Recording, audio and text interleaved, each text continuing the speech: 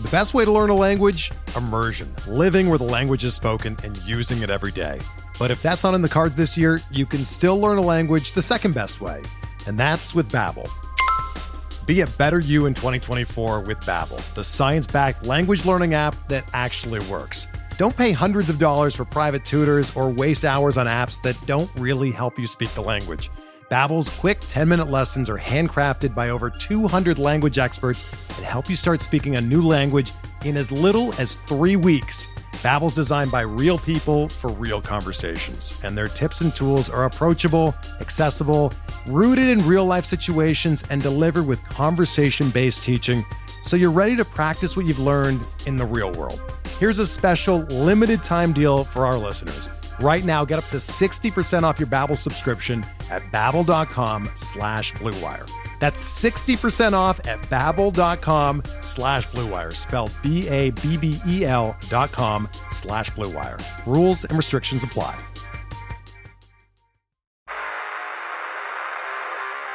You don't want it, you don't need it, but you're gonna get it anyway. The Kevin Sheehan Show. Here's Kevin.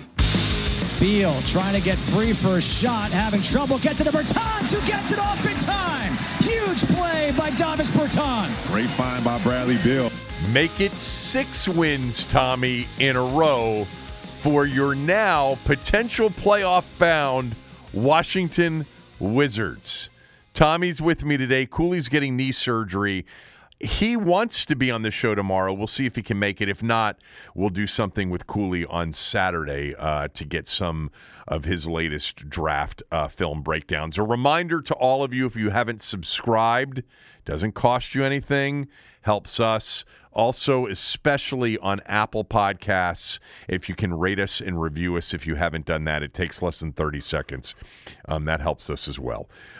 We've got a few things to get to, including literally as we started to record this podcast, or shortly before, because Tommy read the entire article, a story in Sports Illustrated that is very deep on Alex Smith and the time here, and some things that he said in this story written by Greg Bishop that we haven't heard before as it related to the organization. We will get to that. Tommy wrote a column. We'll cover that. And a few other things NFL draft related. But I do want to start with the Wizards because, you know, early in the year, remember we discussed, and I know I did it on the radio show, and I know I did it with you. We discussed whether or not you would go back and redo the Wall for Westbrook trade.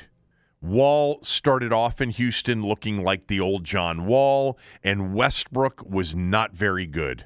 He was coming off an injury, and you know me. I've been a lifelong Westbrook fan, but even I was like, I think we got him way too late. It's just not. I mean, this is not the same Russell Westbrook.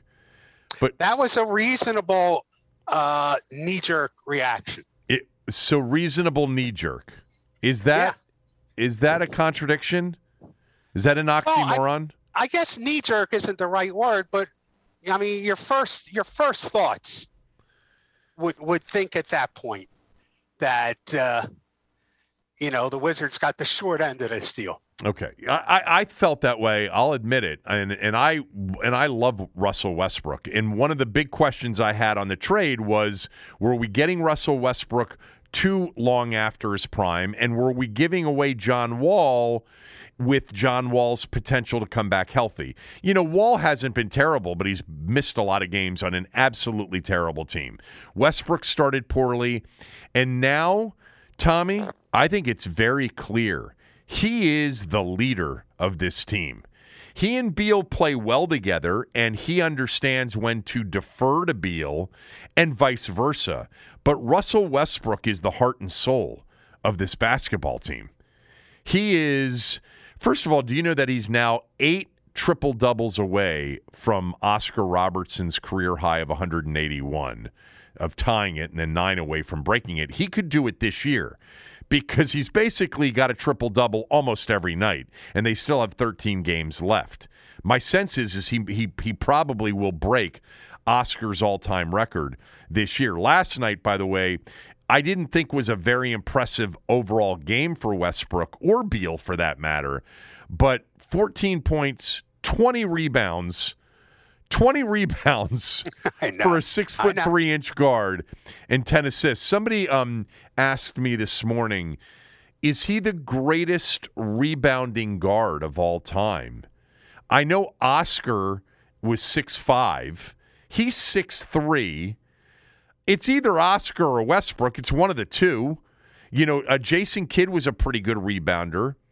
But Westbrook is incredible as a rebounder. It's ridiculous. Yes, he is. Now, here's the thing. It's a good time to be a rebounding guard in the league.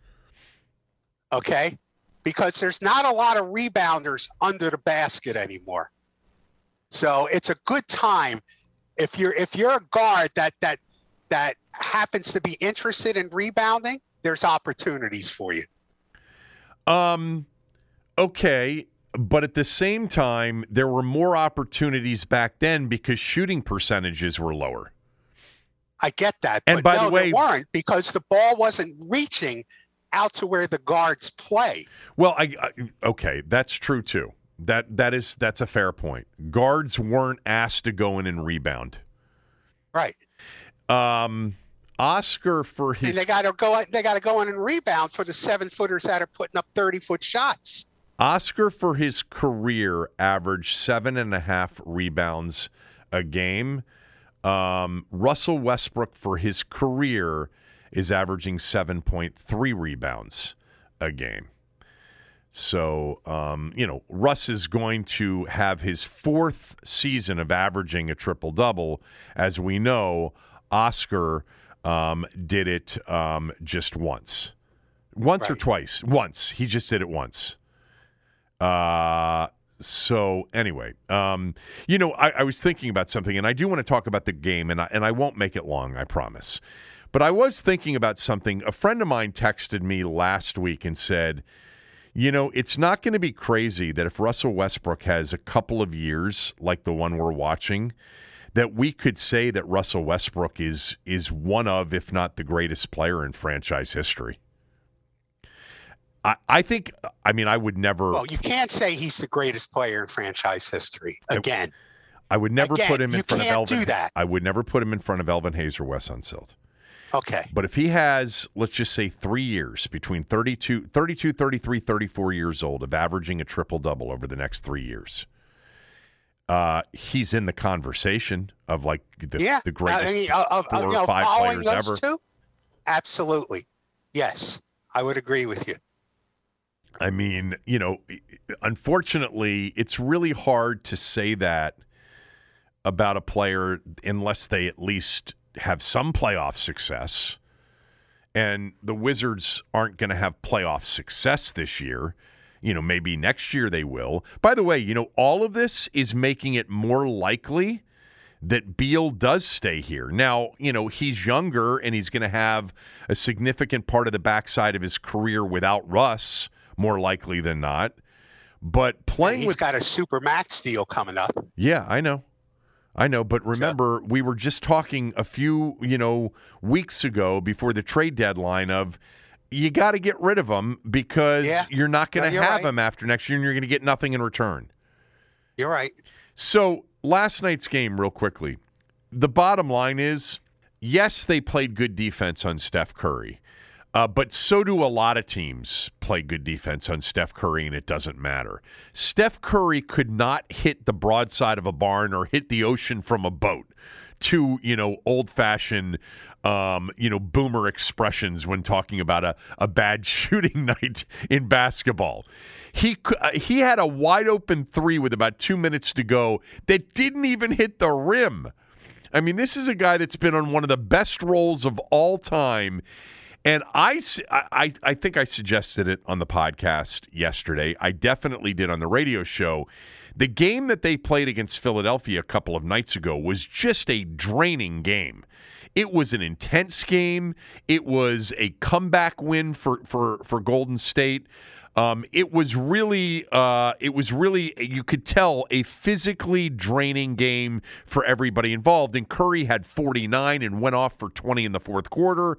And I actually, on the radio show yesterday anyway, you can go back and listen to it, I said I like the Wizards +2. I think they might be catching Golden State in a spot in which they're coming off this big win, and it was really an exhausting win. And that's what Curry was last night. He was exhausted.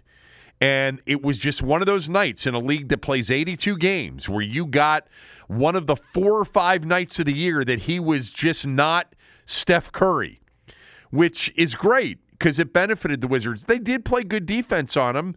They were switching. They were trying to run him off, ball screens with hard hedges and doubles, and that led to a lot of easy layups for the Warriors in the first half in particular.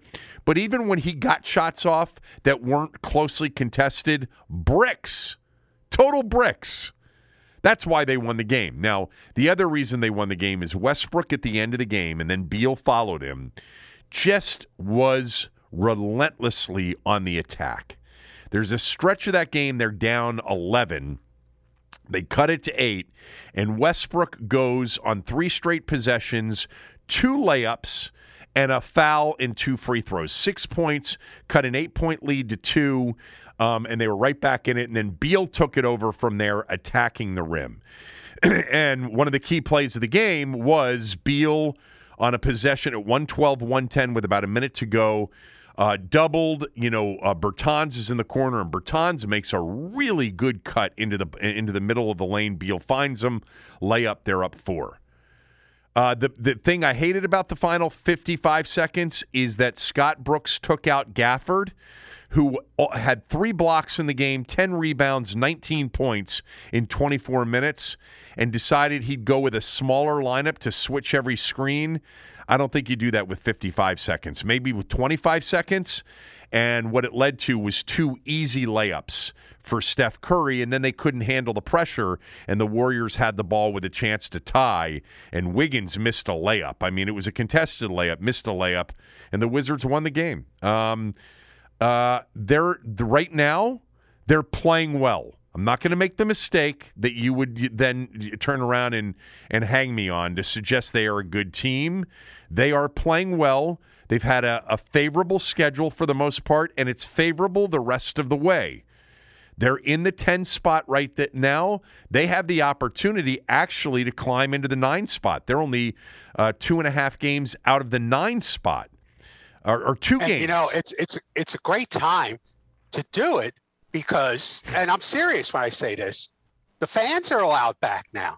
Now, it's a limited amount of fans, but they timed this surge perfectly for their tortured fan base. At least people can get to see a probably what will be, like you said, based on their schedule, if nothing else, a strong finish by this team.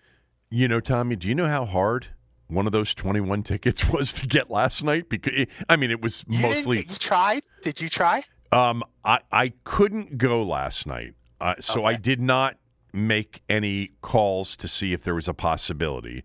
I had another commitment that wasn't going to be over until 7:00, so I decided not to go. But the day before on StubHub, there were just a few tickets, and then there were none left. 300 minimum to get in. So now that's Steph Curry driven. Of course it is. Okay, so I understand that, but that's impressive. Yes, This is the key for the Wizards' box office success. Only sell 2,000 tickets a game. we can sell out Yes. at 2,100. You're right, though, the timing of it, and who knows, maybe, if they're in a playoff series against the Sixers or the Nets, maybe it'll be more fans at that point. It's all harmless fun. Oh, God. It is. It's harmless. It's fun. I thought they'd be a better team. I never bailed on the Westbrook trade. I would never take John Wall back over. Well, you Westbrook. just wanted the story and the fun of having Westbrook. No. I think Westbrook is enormously talented, but too self-destructive on the court to lead a team to a championship, which I know, it is, technically the whole point. And, he wasn't able to do that in Oklahoma City. He wasn't by himself. But as a talented player, I think he's head and tails above John Wall. And I thought he'd make this team, when he's healthy, better and more entertaining and get them back to that Wizards, 40 to 45 win limbo. Oh, yeah. I mean, he's a first ballot Hall of Famer. John Wall's not really that close to the Hall of Fame. So, yes. And the issue really was he was hurt. They had the COVID pause. They had a lot of injuries. They didn't have their full team out there. I had Brooks on the radio show 2 days ago, and that's really what he talked about. He was in deep shit there for a while. The whole team was. It did not look like it was going to work. They lost their first-round pick, Denny Avdija, last night to a hairline fracture, which, by the way, looked really bad in the moment. And this is the last thing, I promise, on the Wizards. I always am apologetic when I talk long about the Wizards because I have. Today is the day to talk about. I know, no, really, the days are when you get playoff games. But I do understand what the significant majority of those that listen to this show really prefer. But I like the Wizards, and I love the Wizards, and I've always rooted hard for them. But there was this scene when Avdija went down at the end of the first half. And clearly there was an ugly, perhaps, bone sticking through.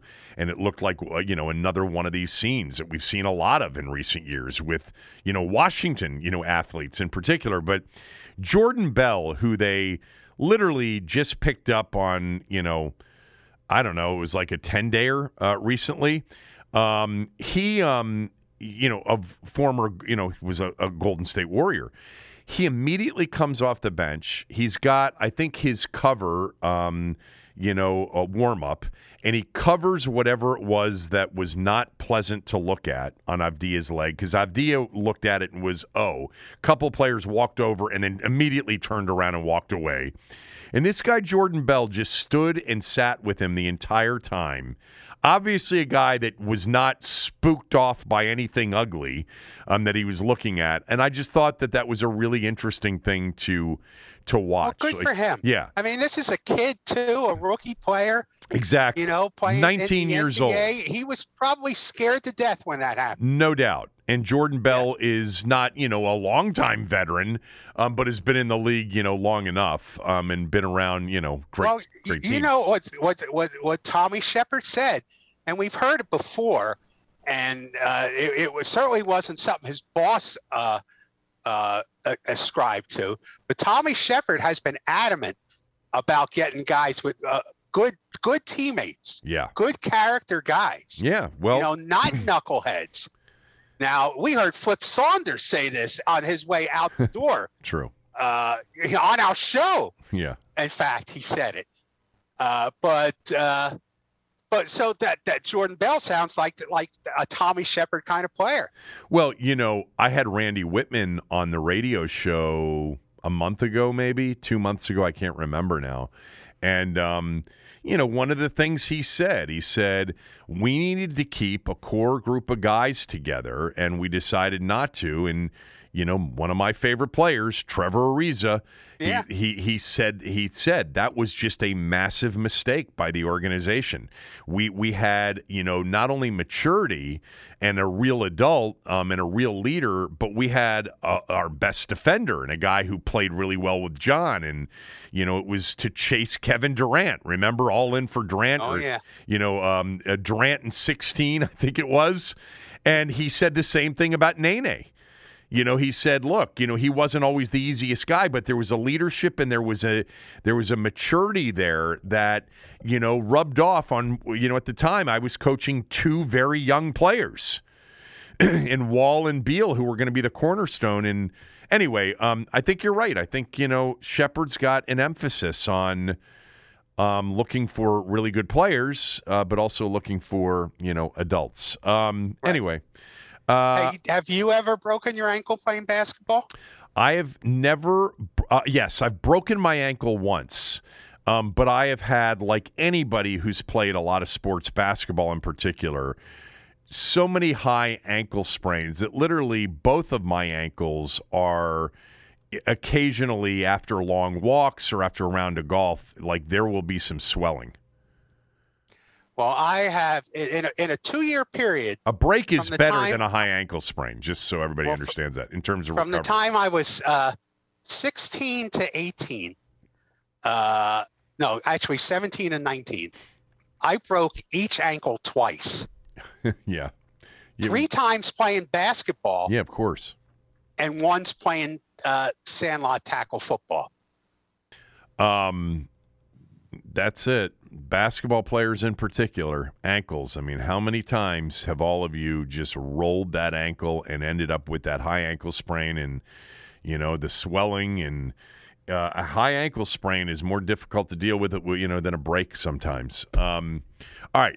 We've got a couple of other things to get to. We'll start to do that right after this word from one of our sponsors. We're driven by the search for better. But when it comes to hiring, the best way to search for a candidate isn't to search at all.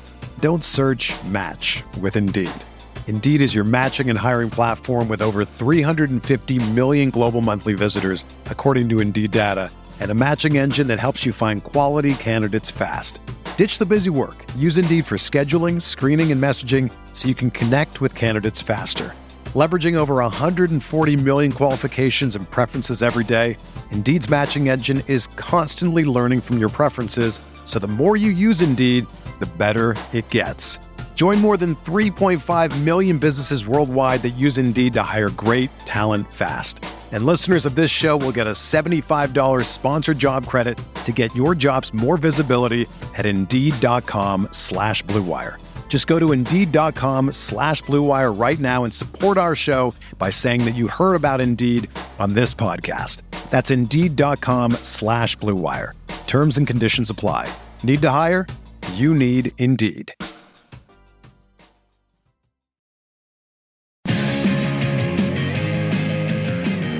Little draft talk coming up here momentarily. But, Tom, you wrote a column for the Washington Times. And it's a Bruce Allen, Dan Snyder take.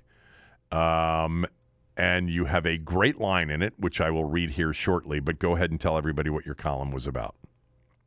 Well, it was about how we should not have been surprised by Dan Snyder, going after Bruce Allen in this libel suit he has against the website in India. He's not suing Bruce per se, but he wants to depose him because he thinks somehow that Bruce is involved in the so-called smear campaign against Snyder. But we should have known it would come to this because these guys live for revenge and resentment. This is what they do, both of them. I mean, this is their currency, So of course, I mean, it would seem at this point, with Snyder getting 100% control of the team, and seemingly, whatever penalty he's going to get in any kind of Beth Wilkinson report is almost the cost of doing business. So he's won. He's won. Why go through this anymore? Why go through it is because he wants revenge. It can't be to clear his good name because he doesn't have a good name. Well, I told you that I had this guy on that had written about this, and I said, he was a legal guy, and I said, what would the damages be with a guy whose reputation is pretty hard to tarnish? Like, how much worse could a reputation be? Is that a real thing? Like, by the way, you have 2 lines in your column that I love. First of all, you wrote, as he continues this fight, does Snyder realize that with every article about his lawsuit, someone mentions him and Jeffrey Epstein, to describe the case? It's a really good point. Like, as you say, is the juice worth the squeeze? Like, whatever he's going to get out of this in sort of some sort of satisfaction of calling out the people that were behind this, all the while, every single time it comes up, we're talking about what the smear campaign was. And in that conversation, Dan Snyder and Jeffrey Epstein's names are mentioned over and over again. Has to be brought to explain it. You have to mention it. And then you wrote this. Snyder isn't suing Allen, at least not yet, but he suspects that Allen was somehow part of this alleged smear campaign that allegedly included former minority owner and Joe Gibbs' confidant Dwight Scharr, and wants to question Allen under oath. Tommy then writes, there aren't enough Bibles in Joel Osteen's garage for that oath. First of all, maybe Joel Osteen doesn't even have any Bibles in his garage. But that would be... I promise to tell the truth, only whatever the oath is with Bruce Allen. I mean, come on, Bruce Allen under oath. Yeah, what a circus that would be. It really is true, though. Like, the best advice. I mean, I don't know. I actually go round and round on this. Like, I think on some level, obviously, this is not an innocent guy in Snyder. And, there's probably a lot of stuff we don't even know. I've heard stories that are horror stories that I don't want to repeat because I don't know them to be true.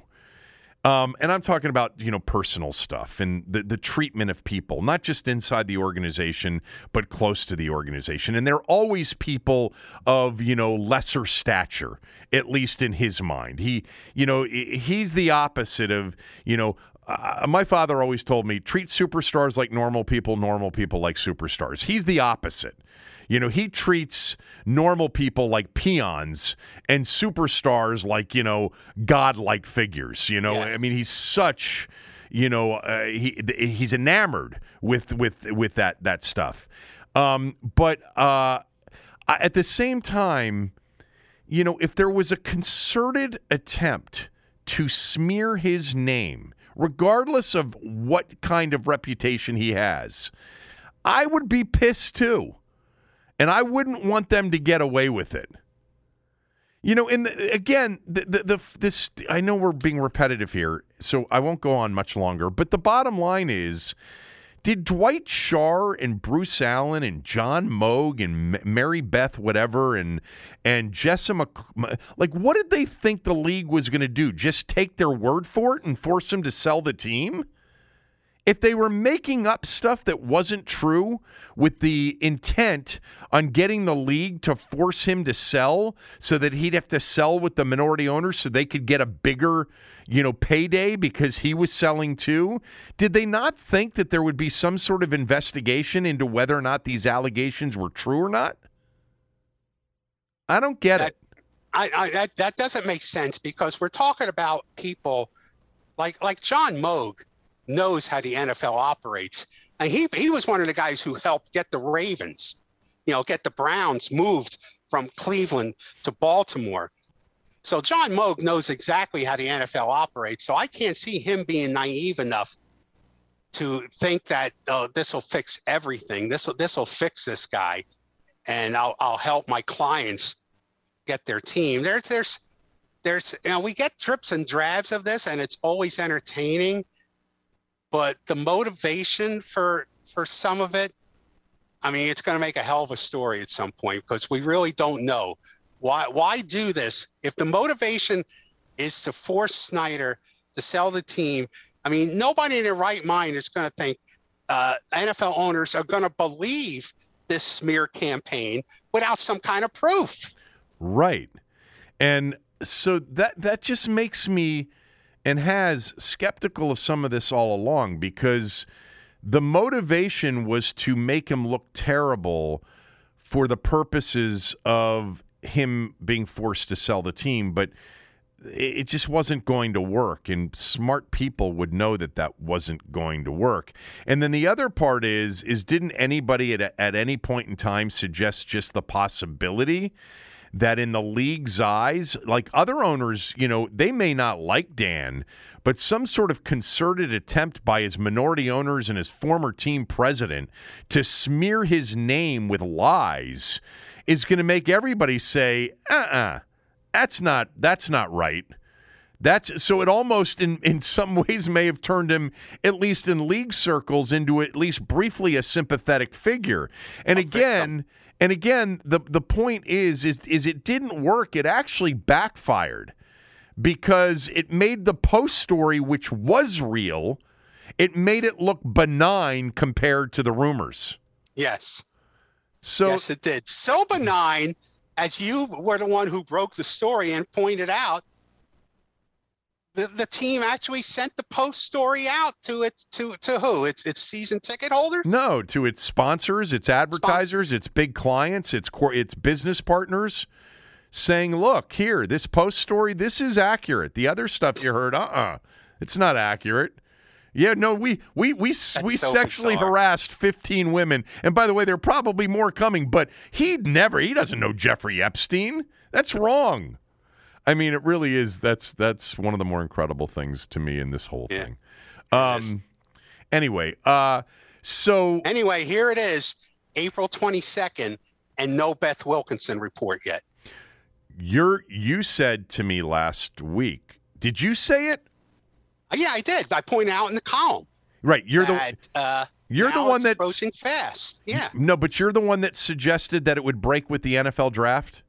Yes, I said it's a convenient time to bury an even watered-down Wilkinson report. Because I say that in the end of the column. For a moment, I actually thought it was Cooley's idea. But no, you said it at the end of the column.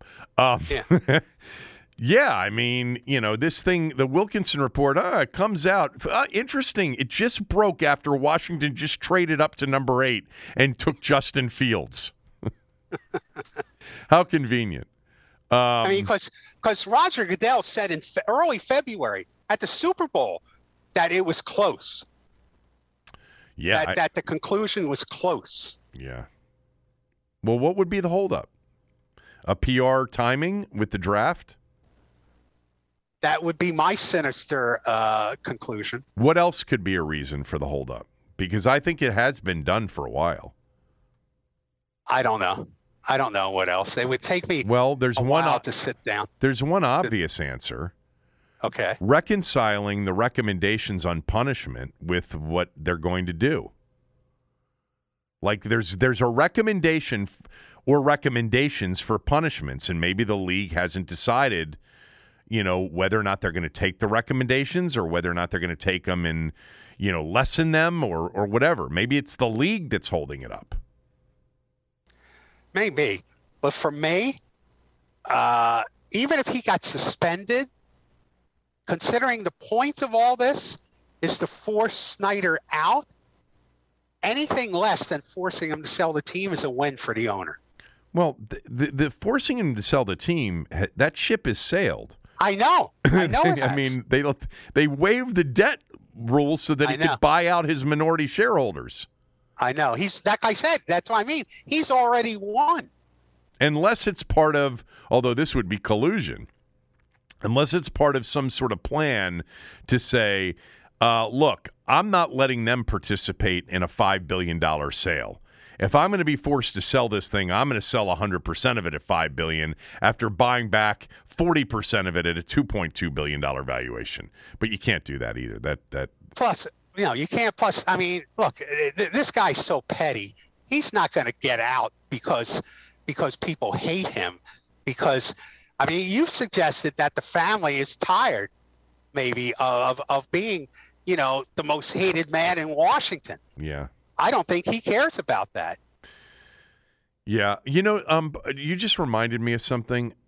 Somebody sent me this, and I apologize because I can't remember who it was who sent it to me. But they reminded me that Dwight Schrute was reprimanded in some way, shape, or form, and that his cut of the 40%, $2.2 billion, may have been less than what the other two minority owners got. I think that's true.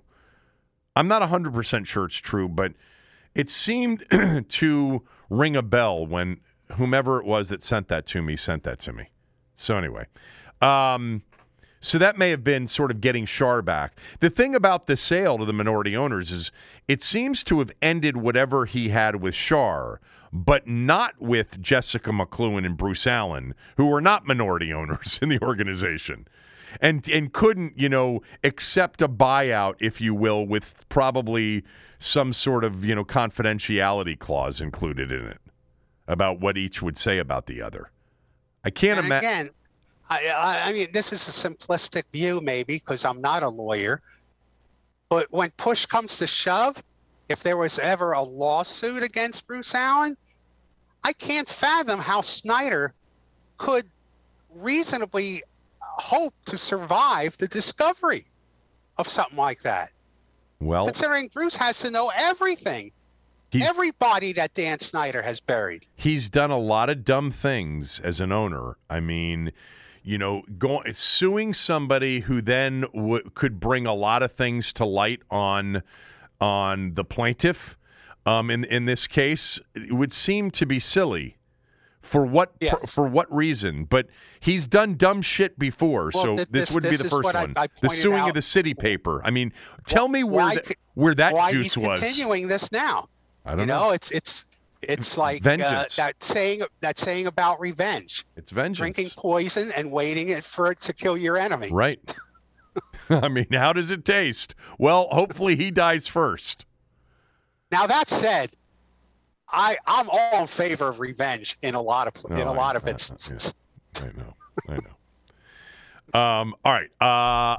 We want to get to this SI story on Alex Smith.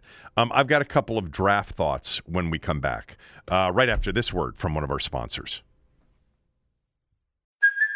Hey, it's Kaylee Cuoco for Priceline. Ready to go to your happy place for a happy price? Well, why didn't you say so? Just download the Priceline app right now and save up to 60% on hotels. So whether it's Cousin Kevin's Kazoo Concert in Kansas City, go Kevin, or Becky's Bachelorette Bash in Bermuda, you never have to miss a trip ever again. So download the Priceline app today. Your savings are waiting. Go to your happy place for a happy price. Go to your happy price, Priceline. Something I didn't realize, Tommy, until this morning, that John Clayton is a paid columnist for the Washington Post. Did you know that? Yeah, I knew that. I mean, he writes for them once a week, I think. Yeah, I mean, I've read Clayton a lot in the Post, but I didn't realize he was actually a Post columnist. But someone told me that he was. Well, he writes a column for the Post. That's not the same always as being a Post columnist. Okay, so he's not a staff member. So he's just an independent contractor and he writes for a lot of different newspapers? No, I don't know. He may just write for the Post. Okay. And I don't know. Maybe they did hire him and put him on the payroll.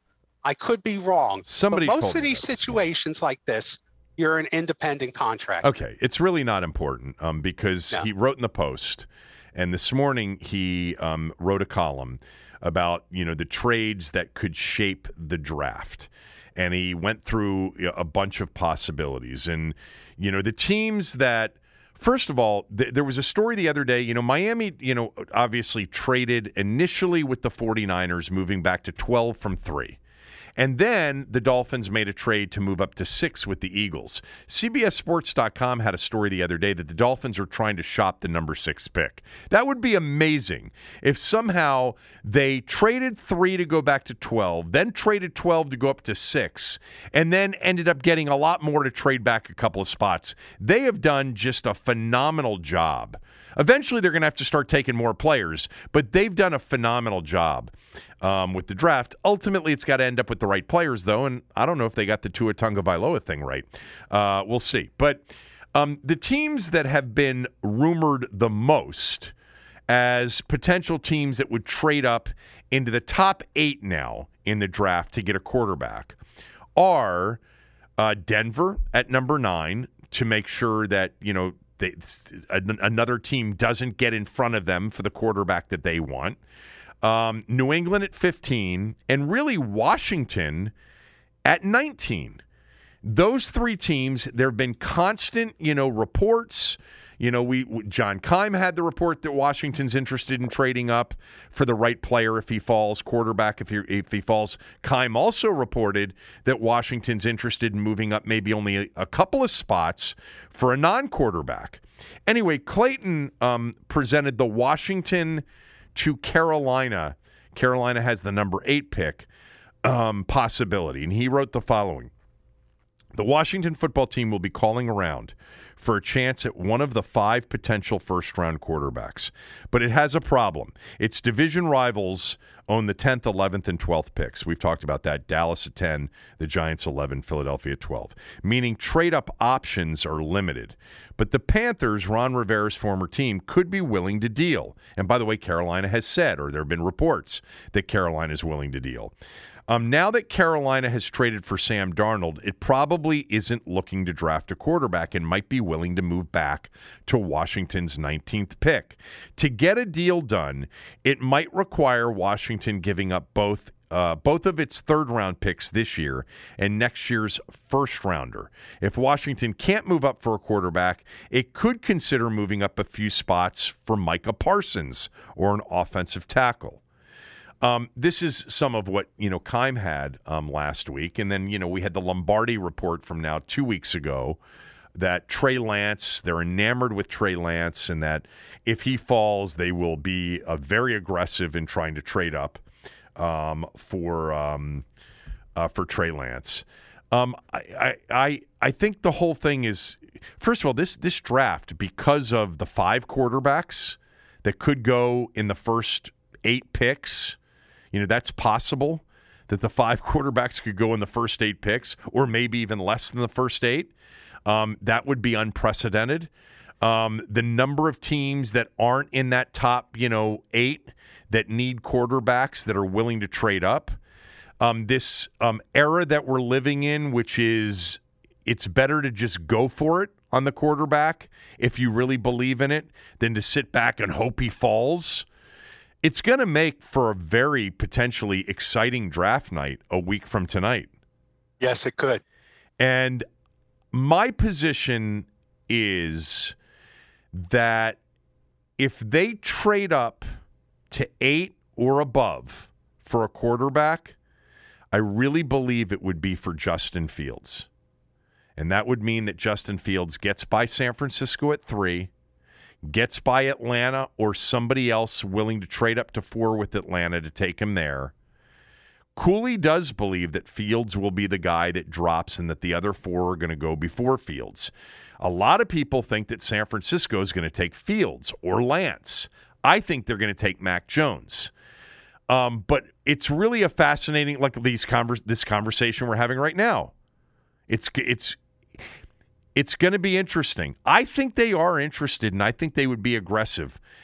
I think the debate is to which player they'd be aggressive going for, and whether or not that player would fall, and whether or not there'd be a deal available that would be acceptable, because they may be in competition with other teams for, say, Carolina's 8th pick. Does it make any sense at all to consider as part of your formula the lack of success of Ohio State quarterbacks in the league? Wouldn't bother me at all. Wouldn't even be part of my thought process. And maybe I'm too quick to say that, because if you've got a longtime coach in one place that has a certain system and over a long period of time the quarterbacks just don't produce in the NFL, that would be different. And you've had, a Ryan Day and Urban Meyer's situation there that's been pretty consistent, but we just had, it's been Haskins. But the future of quarterbacks under Woody Hayes, and other coaches that have come along at Ohio State, that wouldn't impact me at all. I mean, how many great Tennessee quarterbacks were there in the NFL before Peyton Manning? I know.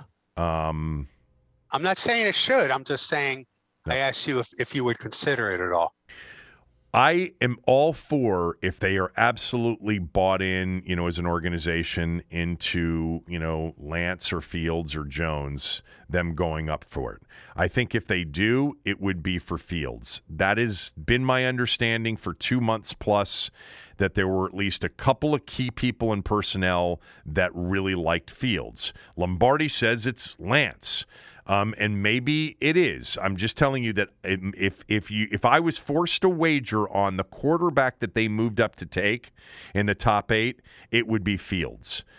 My preference of the 3 would be Fields. I know that that's in conflict with Cooley. Cooley's got Fields as number 5 among those 5 quarterbacks. I wouldn't really be thrilled with Mac Jones, but I would trust in Rivera and Turner and Hurney and Mayhew and Polian and Stokes, and I mean, like, they got a lot of cooks in the kitchen right now with a lot of experience. So I think I would trust in that. The other part of this is, would they trade up just maybe a few spots for like a linebacker like Micah Parsons or a tackle like Slater out of Northwestern? One of the big tackles in this draft. To move up, let's just say 6 spots or 5 spots to the Chargers pick or to Minnesota's pick, as an example. It's going to cost you your second-round choice, at least based on the draft chart. And it's not always based on that because you may have a lot of competition. But if they believe, did I tell you this last week that, and I think I asked all of you to read this story by Jeff Zegwold, ESPN.com. He had a lot of NFL people, draft people, personnel people off the record to do a story about how draft boards are sort of put together. And I thought there were 2 really interesting things. Number one is that 85% of the evaluation on players is based on their college tape. It's not on pro days or combine or, anything else. And really the only thing that impacts someone's draft position after the 85% that's on tape is something negative about, a red flag on personality or, legal or whatever, drugs, whatever. That's what typically happens that changes somebody's position on the board, is something negative. And then the other part of it was that most teams don't assign 32 first-round grades. That most teams put a first-round grade on far fewer players. Like somebody guesstimated that one general manager said the most first-round grades we've ever had was 27, and recently we only had 17. There are 32 first-round picks. So I bring it up because Washington is selecting 19. What if Washington's board only has 15 first-round grades, and they can trade up 4 spots or 5 spots to take that player and give up a second-rounder? Well, then you do it. If you can't trade up and you get to 19, that's when you look to trade back as much as you can and pick up other picks. If you don't have a first-round grade on Rashad Bateman or Jeremiah Owusu-Koramoah, the linebacker from Notre Dame, which I think they probably would have a first-round grade on him, that's when you try to trade back. The problem is, do other teams feel the same way? And are they trying to trade back? But, every draft board is different. But it's going to be an interesting situation. That was something I've never thought about, which is, okay, just stay there at 19 and take your player. Well, if the best player and the only player left when you get to, say 14 or 15 that you have a first-round grade on is Christian Darrisaw, the lineman from Virginia Tech, and you can give up a second or like a third to move up 2 or 3 spots and take him, you do it, rather than sit there at 19 and take a player that you don't have a first-round grade on. So there are a lot of things that are going to be in play here. By the way, something we didn't talk about yesterday, or maybe the day before, is Peter Schrager, who is a respected draft guy for the NFL Network, has Washington taking Travis Etienne, the running back from Clemson, at 19. Fans went nuts over that one. Went nuts over that. Picking a running back in the first round. That's become a no-no. Yeah, it shouldn't be that much of a no-no because, Christian McCaffrey was taken in the first round. Saquon Barkley was taken in the first round. These are major impact players, I believe. Zeke Elliott was taken in the first round. Look, I know the history of running backs, and I know that Dalvin Cook was in the second round and Derrick Henry was in the second round. Debatably, the two best running backs in the NFL, Dalvin Cook and Derrick Henry, were both second-round picks. I understand that. But again, going back to what I was just saying, if the last first-round grade you have as you're sitting there at 19 is Najee Harris and you can't trade back, and Harris is by far and away the best player on your board, and nobody at a position of greater need is even close, you take Najee Harris. That's my position. I know a lot of you disagree with that. By the way, I love Harris. I think he is a combination of Derrick Henry and Marshawn Lynch. Not Travis Etienne.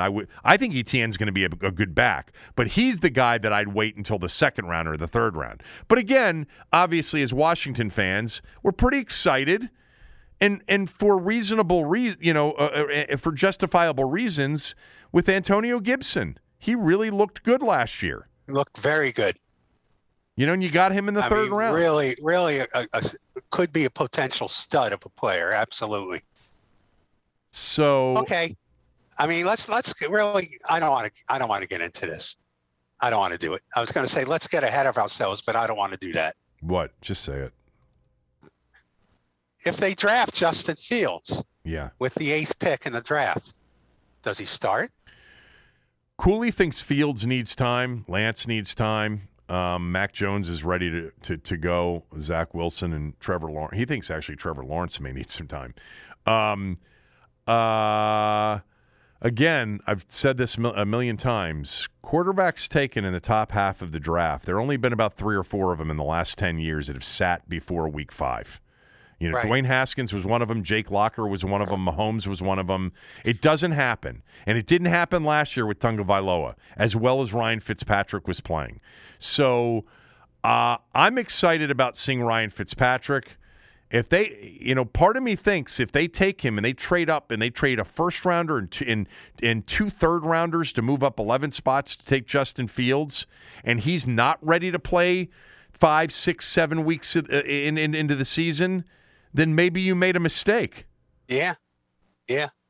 So I don't know. I mean, I think Ryan Fitzpatrick is right now.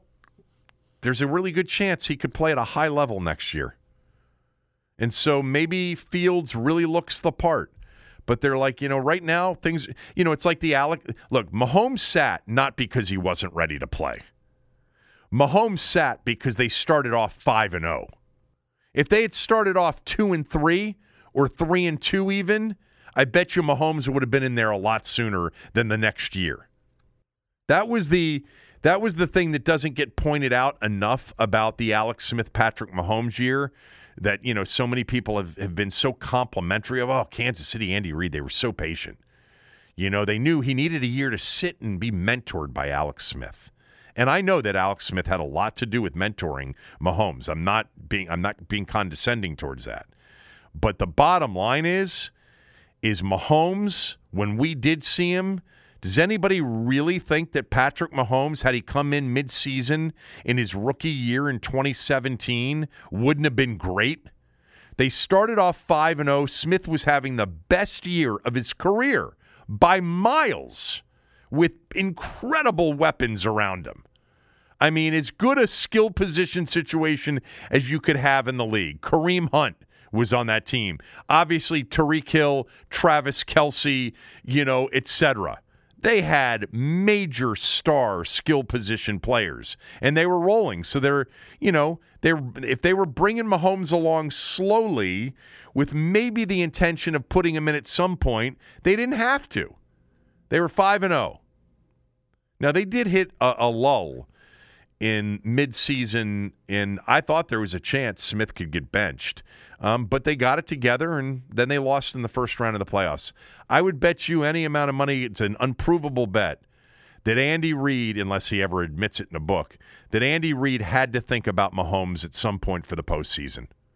Had to. Yeah. Mahomes I gave would think absolutely. all right.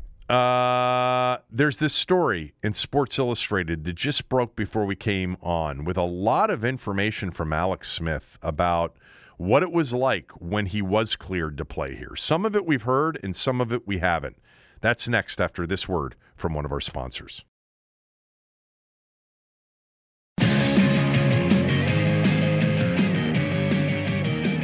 So a story in Sports Illustrated came out. Sports Illustrated, what is the current state of Sports Illustrated, Tommy? Just an online magazine? Or do they still have a print edition? I don't know. I don't know anymore. I don't know.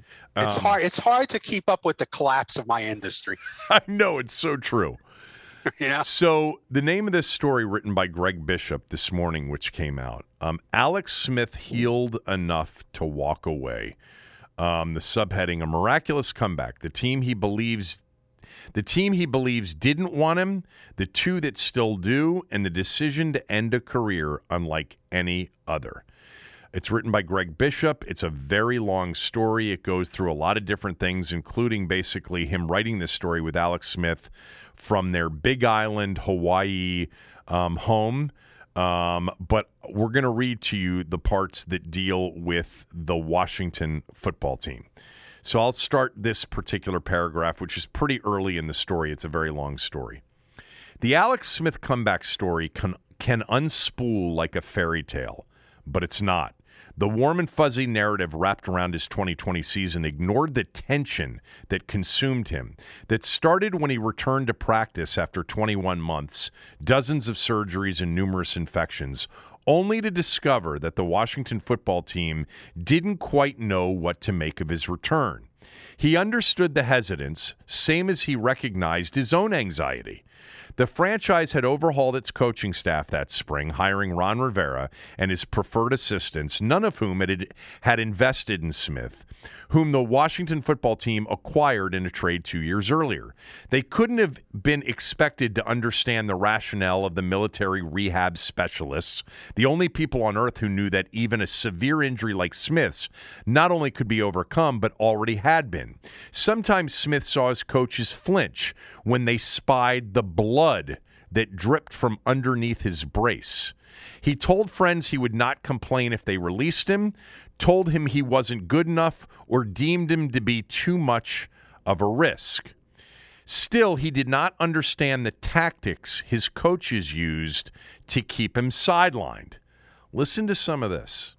First, they placed him on the physically unable to perform list, which we knew, even though world-renowned doctors had pronounced him physically able to perform. At camp, players wore GPS trackers, and none traversed 4,000 yards a day on average like Smith, whose coaches asked him to carry extra weight, push sleds, and hurdle bags for drills, tasks he had never done in 15 pro seasons, let alone before his leg had to be rebuilt. Smith believed the team wanted to see if it could break him. And if that sounds paranoid, the team physician agreed with him. They seem to be asking, Dr. Robin West says, what can he withstand? Are you sure you're clearing him? The coaches would ask Dr. West. West would try and explain. The short answer, yes. The disclaimer, she would assess his leg based on her informed medical opinion. She says, I got very little support. He almost died. He almost lost his leg. Why would he want to? Reasonable questions, which she answered, well, that's not your decision.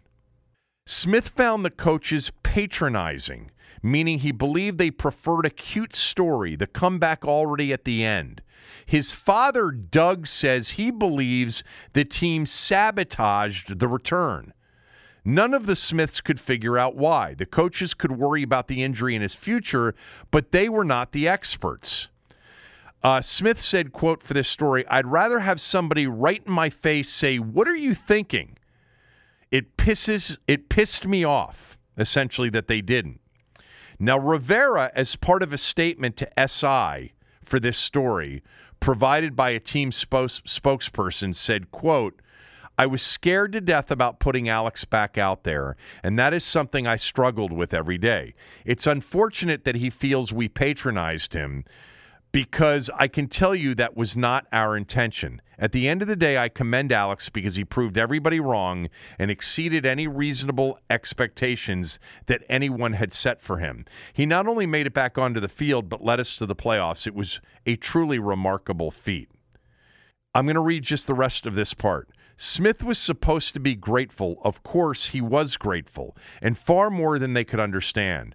But it wasn't enough to simply get back, run around, throw a few passes. He wanted more, and his desire spoke less to the worst day of his life and more to the rest of them.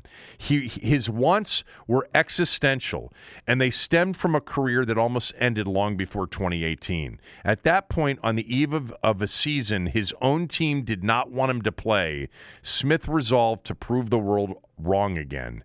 If he didn't at least try, he said, quote, "I don't see how I could exist," closed quote. Some of this, came out in that other story, which then... The GQ story. The GQ story. But some of it didn't. And I think the most incredible part is that they were pushing him physically with like menial tasks typically assigned to like rookie players. I mean, what would you think if that happened to you? That they're trying to drive me out. This is a complicated issue because, I mean, I feared for this guy playing, and I cringed when he was on the field.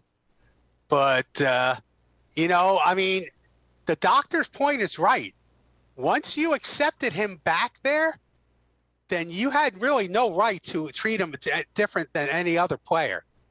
Either cut him or play him or treat him as a regular teammate, a regular player. There's a lot going on here, but I understand the coach's, personal trepidations about it, and they've never had to deal with something like this before, probably, and they probably made some mistakes in how they dealt with it. As an organization, I always had a bigger problem with the marketing and business side, taking advantage of the comeback story, like it was some kind of great thing that said a lot about the football team. I always had an issue with the whole marketing thing, since they did try to basically, not play him. And then once he played and did well, they said, "Oh, look at this. This is great, isn't it?" But the other thing is, if I'm a Washington football fan, you got the doctor, speaking out, questioning the team on this. And you got Alex Smith suggesting that the Dr. West, who resigned recently, a couple of weeks ago, out of the blue, after 18 years in the NFL, basically Alex Smith said, "I can't help but wonder, God, did I start that?" So right. Alex Smith thinks that the doctor resigned because of the whole flap between the doc and the team. When the story came out in GQ a couple of weeks ago, let me just, when he said in this story that, hold on, where is it? Bear with me. It's a long story. When he said that he told friends he would not complain if they released him, told him he wasn't good enough, or deemed him to be too much of a risk, that he would have understood that, but I do, and so him understanding that also syncs up with me with what Rivera said. It's like Rivera had the same concerns we all did, which is we watch Project 11. We can't, and I remember saying very early on, this is the organization that can't put him back out on the field. They can't take this risk. With what they've gone through with Trent Williams and medical and the whole thing, they can't be the team that ends his life or causes him to lose his leg. Like, let somebody else take that risk. So I think, I wonder why they didn't release him. Why didn't they do that? That's a big why. I agree. Because Rivera says, I struggled with it every day. And yet, somehow, they were pushing him not on the field. Like, what were they hoping? That it would, performing these menial tasks of pushing sleds and carrying extra weight around the field would somehow break him, and at least it wouldn't happen in the view of all the public watching on TV a game? Or maybe it would give them more of a reason to say, yeah, this just isn't going to work. They should have just said, God, we respect this. We want to be so supportive of you. It's a new group here. We're moving in a different direction. We wish you the absolute best. Yes. Now, there was a potential big salary cap hit last year, too. Yeah. So there were those considerations. But I don't know why they put him through what they put him through. This is the part of the story where it makes me like I didn't like what Alex said in the GQ thing, and I thought that it was not him understanding, the risk that the organization had putting him on the field. And by the way, how grateful he should be that they ultimately did give him the opportunity. And it sounds like he does understand that he should be grateful for that opportunity and understands the risk that the team took. And by the way, ultimately, it worked out for both parties. He won the Comeback Player of the Year. He solved that, he completed that journey. And oh, by the way, he was pretty good on the field, as it turns out, and was a significant contributor to a team that ultimately went to the postseason. But I think it must have killed him not to start that playoff game. Yeah. It must have killed him. To watch a guy who basically they picked up off the street start ahead of him. That must have killed him. Him saying, though, and this I would believe to be accurate, Smith believed the team wanted to see if it could break him. Well, yeah, the coaches are asking him to carry, extra weight, push sleds and hurdle bags for drills. Here's your quarterback who's 36 years old, has been in the league. He's one of the most respected players in your organization in forever.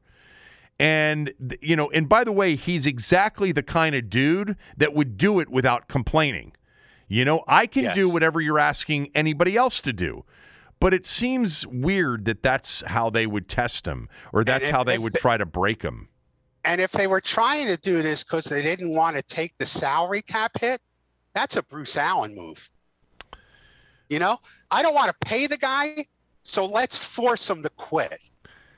Yeah, but Bruce Allen wasn't there. I mean, in the relation, I know that, but that's a Bruce Allen-like move. I mean, the reason he came back and was given this opportunity, one reason could be that the owner asked the coaching staff, asked Ron Rivera to try to make it work. Remember, there was a line about don't bet against that guy. Didn't the owner have a line in one of the stories we read where he told Ron, don't bet against the old guy? Yes, yeah, definitely. Yes.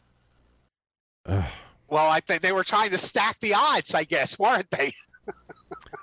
I mean, the only thing you can just sit back and say is thank God it worked out, because the team didn't really want to do it, and I can totally understand why. For whatever reason, they decided, for whatever reason, salary cap or otherwise, or Snyder involvement or otherwise, they decided not to do what he said he would have been fine with, and that is if they confronted him and said, hey, we just don't want to take the risk. You're just not, in the plans. And instead, they took this weird path of, almost, not humiliating him would be treating him with some level of condescension, actually, to have him do some of these tasks to sort of test him. That doesn't make me. Well, he said patronized. Patronized. Yeah. So same thing, basically. I mean, I don't understand why they would have gone that path. I still think ultimately, I feel good about Ron Rivera. I know what he was entering into. I just think ultimately he knew, and Scott Turner knew, that Dwayne was no good. And he didn't want to be the coach that went through this with Alex Smith, because really, what was the end game there anyway? It was the question we constantly asked each other.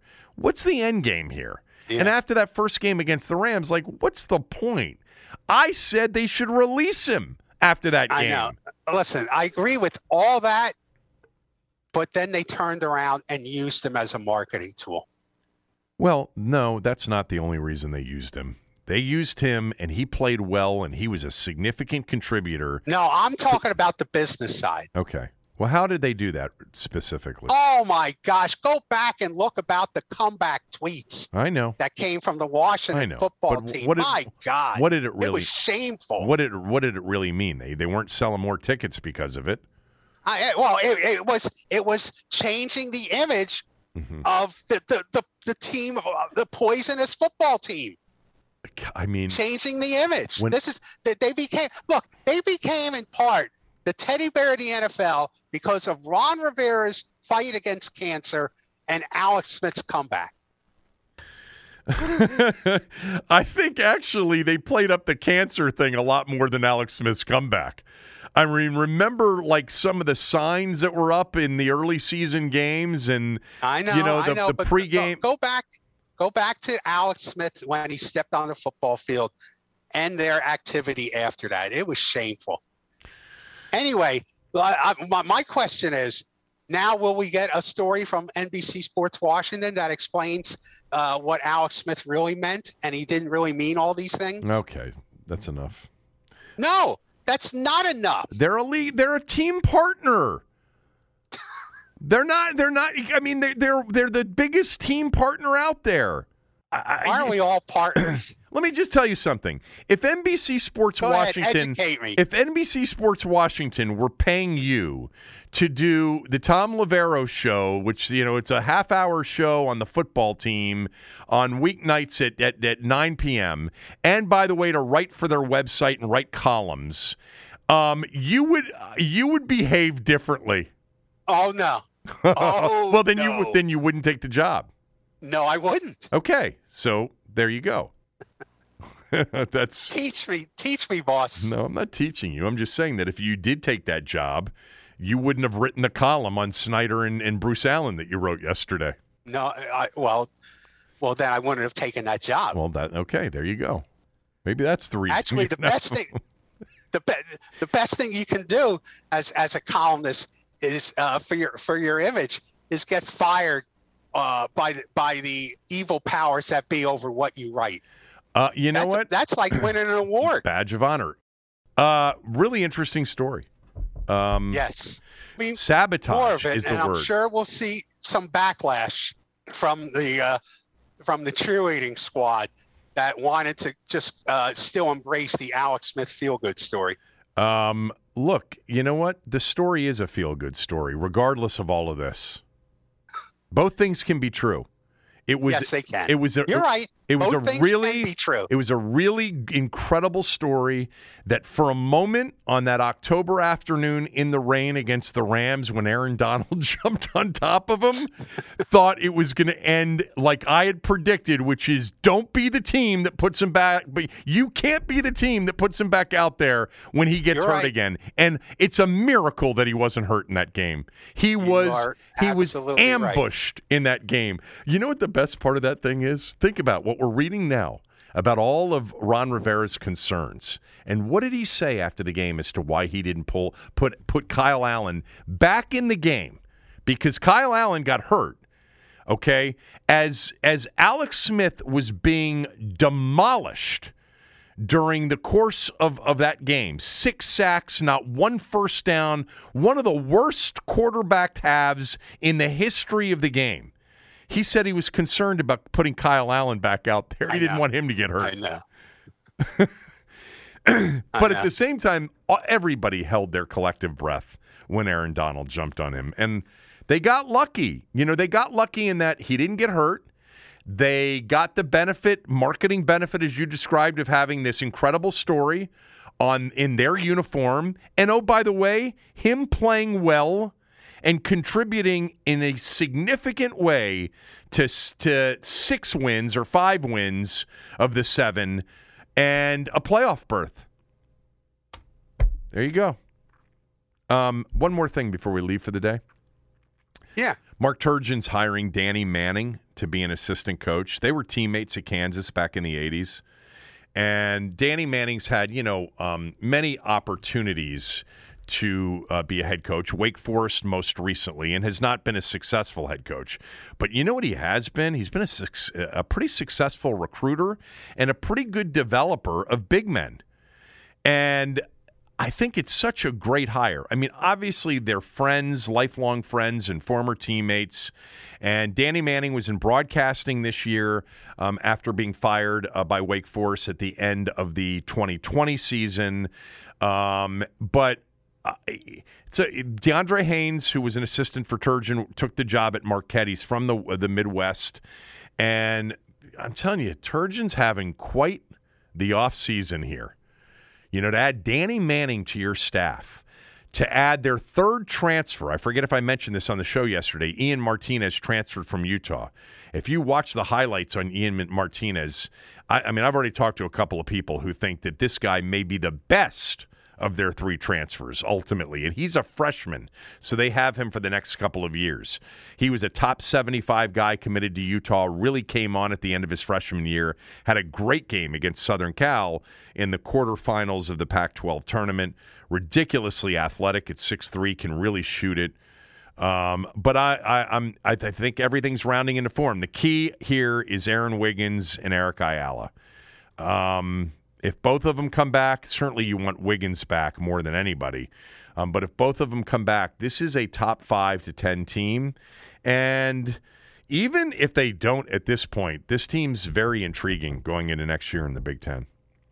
Do you have anything else? I got nothing else for you, boss. Okay. I think that's it. The NFL rules changes. I can talk to Cooley about that. They announced that the schedule comes out May 12th, Tommy. So I know that's a big moment for you. I'll buddy. have a mock schedule the week before. That's it for the day. Back tomorrow, hopefully with Cooley. He had knee surgery today, and I hope that went well for him. All right, Tommy, I'll talk to you later. All right, boss.